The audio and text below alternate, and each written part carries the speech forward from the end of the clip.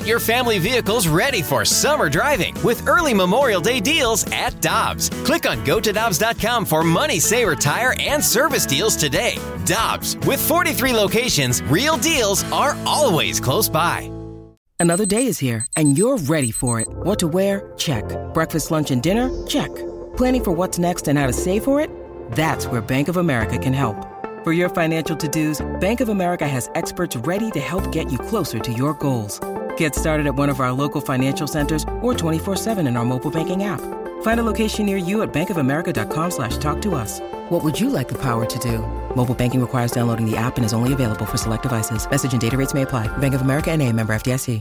Get ready for winter driving at Dobbs Tire and Auto Centers with super deals on tires, including up to $200 on new Goodyear tires, plus oil changes, brakes, batteries, and more. For value and savings, click on GoToDobbs.com today.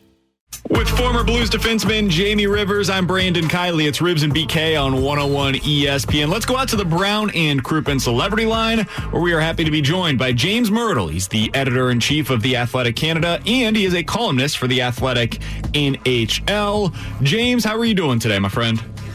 I'm good, guys. How are you? We're doing well. So I wanted to have you on today because the other day you wrote about how the NHL, in your opinion, should consider playing deep into the summer in a typical season. Why do you believe that that should be the case? Actually, you know what? It's actually not my proposal. It's not something I'm all gung-ho about. It's actually something that's being talked about at the league level right now. And it's something that a lot of NHL teams, especially in the United States, have contemplated for some time. The big concern for the NHL is that when they get into October, those games are in large part poorly attended. The TV ratings are poor. And a big reason for that is they're up against the baseball playoffs. They're up against the NFL football season. They're up against college football. And they're up against the start of the NBA season. And all of those combined factors, with the sports calendar being so busy in that fall period, kind of pushes hockey out in a lot of markets. And if you look at the numbers in terms of attendance, they go up over the course of the year in most American cities. They go up over the course of the year in terms of TV ratings and everything in terms of when you get out of that period where the football season's going on. And a lot of people, at the board of governors level, ownership level in the NHL have said, what if we push the season back for 2, 3, 4 weeks?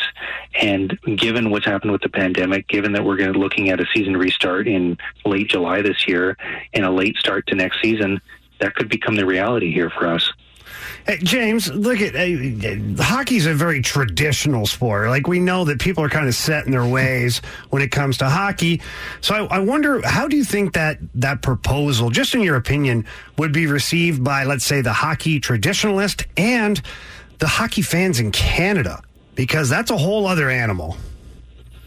I mean, if you read the comments on my piece, I mean, they hate it. They hate it. I mean, people in Canada, I mean, like, our summer is short here. It's really short, especially I grew up in BC originally, and like the summer's a bit longer in BC. The weather's a bit better. Ontario and Toronto, we get like maybe 3 months of summer. And people grumble now about sitting inside in late May or in June watching NHL games. So if they extend that, and there's going to be a lot more of those games and a lot more Canadian teams playing in those select few summer months that we get, there's going to be a lot of complaints. But I think it's going to come down to, the board of governors and the owners decide this. I mean, the players will get some input too in terms of negotiating what the calendar looks like. But if there's a lot more money at stake, if they feel like they can make a lot more money by pushing things later, I think they're going to look at doing it. We're talking to James Myrtle. He's the editor-in-chief of The Athletic Canada, and he's a columnist for The Athletic NHL. So I would be curious, James, do you think that the ice conditions, for example, if they were to play in Las Vegas, which we all seem to believe that that's going to be what happens here, is that something that they're going to be taking a keen eye on? Because moving forward, obviously that's one of the questions about playing that late into the summer. I mean, we just had Vegas playing in June in the Stanley Cup final a couple of years back. So, and the league feels like the ice technology and, the new buildings and everything are equipped to handle that. Now, is the humidity and the heat that much worse if they push it back into early July? I'm no ice expert. I mean, I remember the Stanley Cup final. I remember going when it was in Tampa, and there were a lot of concerns given how hot it was down there when that one was going on. And But even, I mean, they run into poor ice conditions in places like New York when we get into late May. And you know, I remember covering that Stanley Cup final in New York, and the ice was terrible at Madison Square Garden. So it's certainly something that they're going to have to think about. But, I mean, the reality with how bizarre the schedule is going to be this year, I mean, really what they're looking at is a restart here in late July or early August with these play-in games. The playoffs would start mid-August and go through to mid-October. They're not going to be able to start the following season until probably January. And then you think about, well, when's the Stanley Cup final going to be? If you start a season in January and you try and play all the games, you're probably looking at that Stanley Cup final being in August at best. So then the question becomes, how do they get back on track without having to play a really, really short season, which they don't want to do because obviously the hit that's going to come to their revenue. Yeah, James, now circling back to talking about this year's playoffs and the format and the play-ins and the round robin and all that. Look, you're in Toronto, the hockey mecca of the world. What is the general thought about what the NHL and the players have come up with as far as this format? Is it being well received, or are people looking at it as kind of gimmicky, something like that? There's a lot of understanding that this is an unprecedented situation. So people don't love the fact that you're including some teams that really had no chance of making the playoffs, like Montreal, which then means that Toronto has to play a pretty good team in Columbus in these play-in games. But you know what? The Leafs didn't have a great season. They weren't guaranteed to make the playoffs. They were sitting around an 80% chance of making the playoffs when everything shut down. They didn't really earn themselves a great fate here. And the other reality, too, is I think fans are just relieved they're not playing Boston in the first round yet. So there's a path here where if they can get past Columbus and the way that the format works in round one of the actual playoffs, they might face a team like Philadelphia or Washington, who they feel like they have a better chance of beating than Boston, who they always seem to run up against and lose in the first round. We're talking with James Myrtle. He's the editor-in-chief of The Athletic Canada and a columnist for The Athletic NHL. I did want to ask you about the round robin, because that's something that we've kind of been talking about, and some people that we talk to seem to believe that it's a great idea. It incentivizes those top four teams to have to play, and it's meaningful games while those play-in games are taking place.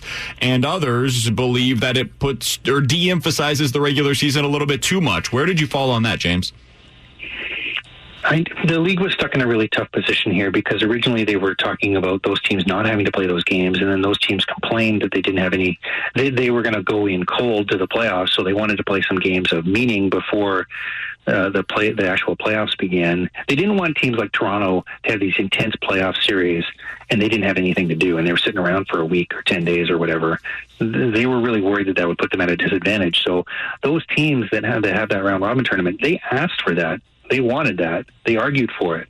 So I can't really blame the NHL for them creating this weird round robin thing. And it's definitely going to give teams something to play for. I mean, if you go 0-3 in that tournament, in that round robin, you're going to be playing a better team in your first round series. So those are probably going to be very competitive games. And I wonder if, the long-term fallout of all this is that we're gonna watch these play-in series, and it's going to be great, intense hockey and these best of fives, and the round robin is going to be really, really intense. And I wonder if there's been a lot of talk in other sports, I believe baseball, basketball, about having play-in games, about changing the playoff format. I wonder if this is the tipping point where hockey's going to see what it looks like and be like, yeah, we should include some of this every year when we have the playoffs. Yeah, I think it's an opportunity for the NHL to experiment a little bit and kind of gauge the temperature of it and, create a little more revenue at the same time. Now, I'm also hearing, James, that even though we're going to have these playoff series and the round robin or play-in and round robin, been hearing that they're going to have a couple of exhibition games as well in order to get ready, that the players have been adamant as well that they don't just want to jump into meaningful games right away, even though these are not playoff games. Are you hearing anything about those games? Yeah, I'm told every team's going to play 2 exhibition games, every team that's coming back, so all 24. So, that's it. They're doing basically a full restart. I mean, the players have been idle for so long that they need a 2-week training camp and an exhibition schedule to get them back to where they were. And guys are going to come back to this camp in all kinds of different shape.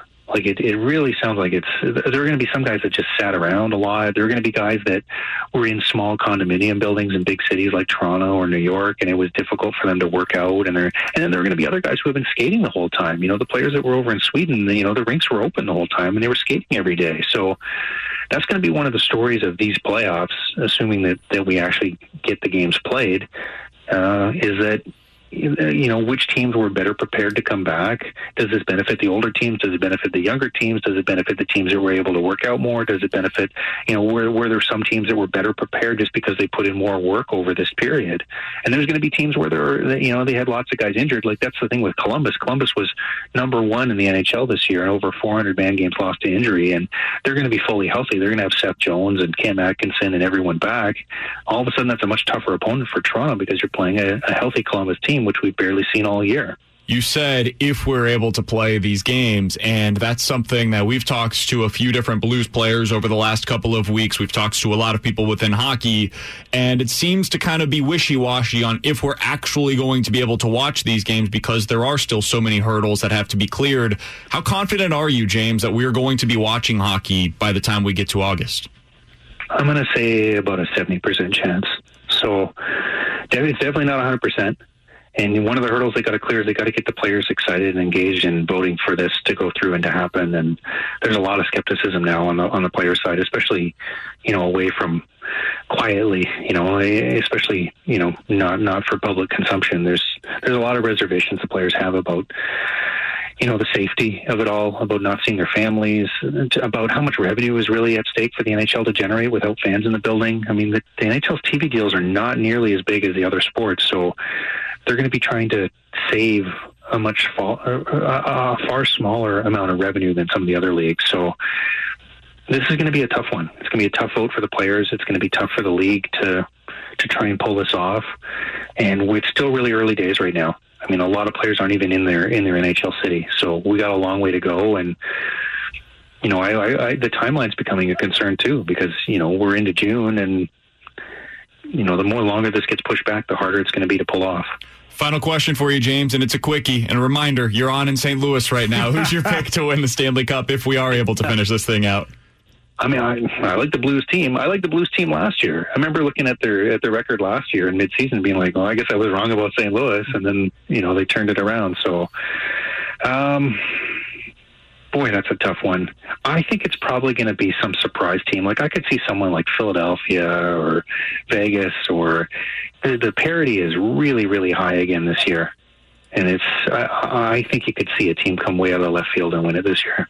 He's James Mirtle. He's the editor-in-chief of The Athletic Canada and columnist for The Athletic NHL. He's also on Twitter. You should give him a follow, @Mirtle, Mirtle. James, will forgive you for not picking the Blues here in St. Louis, but we really do appreciate you taking the time this afternoon to hop on with us.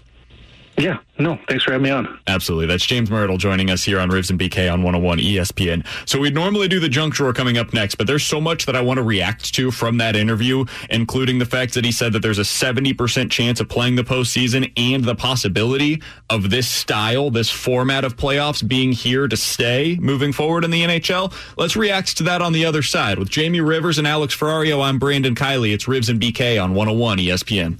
It's here. Peloton's best offer of the season. Get up to $300 off accessories when you purchase a Peloton Tread.